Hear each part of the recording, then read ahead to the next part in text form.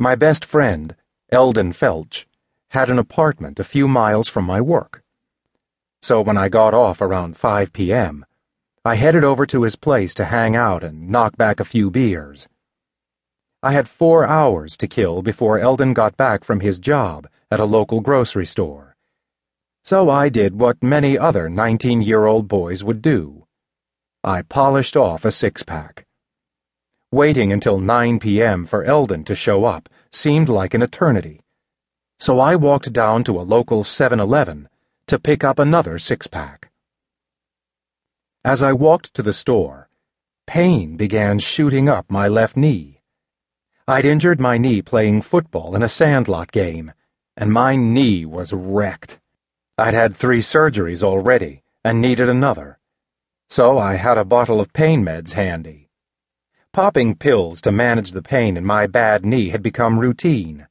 I had been doing so for about 2 years now. I must have looked older, or the cashiers didn't really care, since neither of the attendants working that night asked for my ID.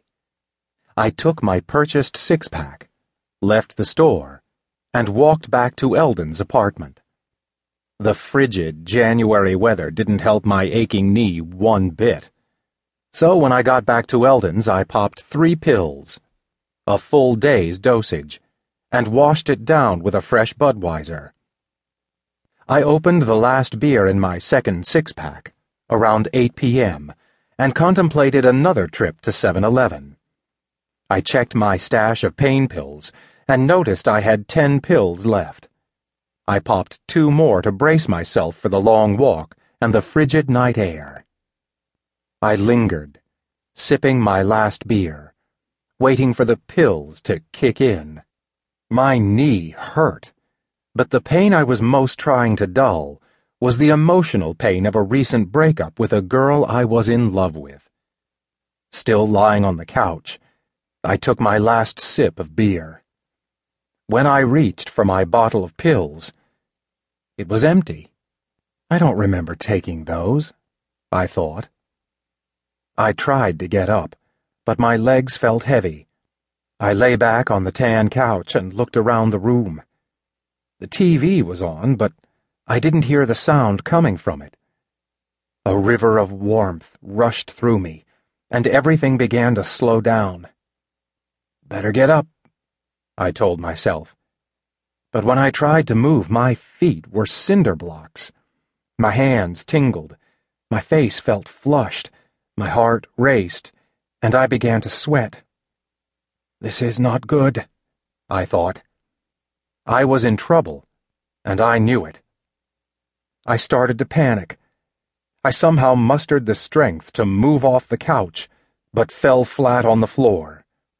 I rolled on my side and tried to get to the phone on the kitchen wall.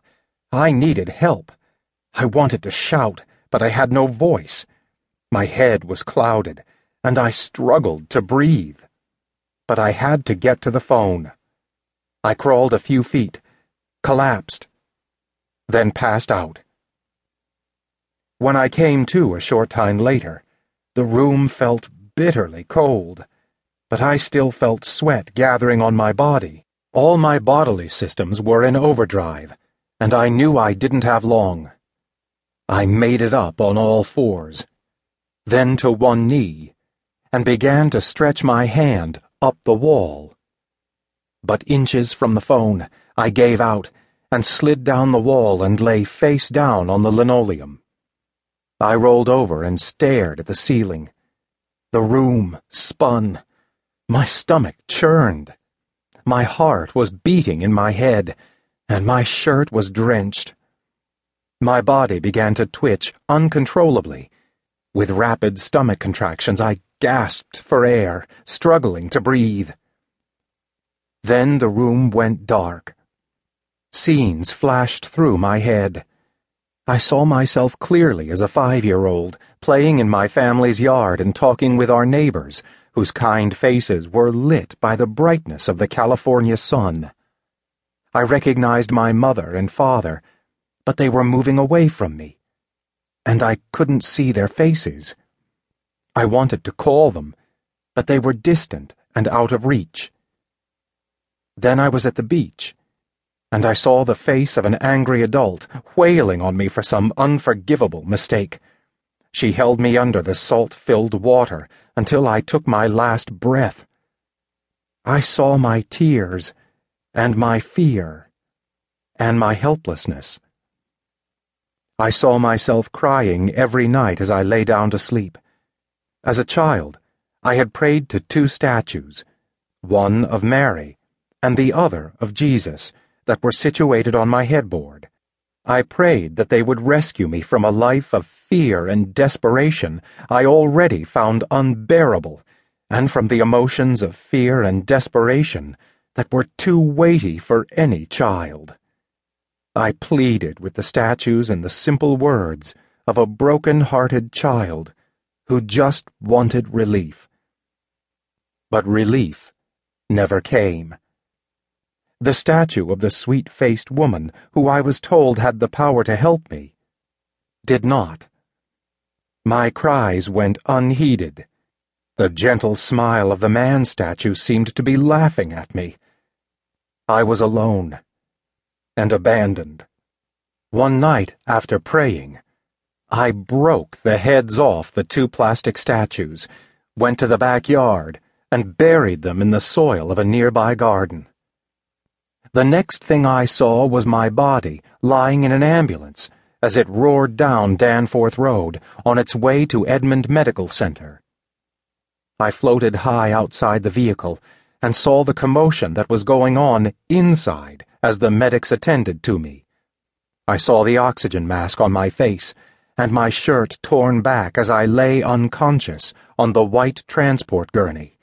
I watched my body jerk when paddles were put on my chest to jumpstart me back to the world I'd just exited.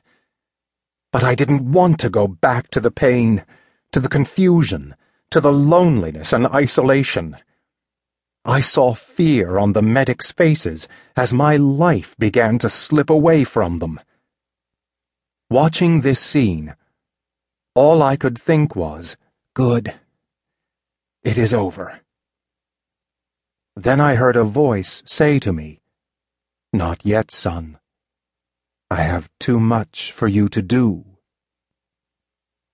I fell back asleep.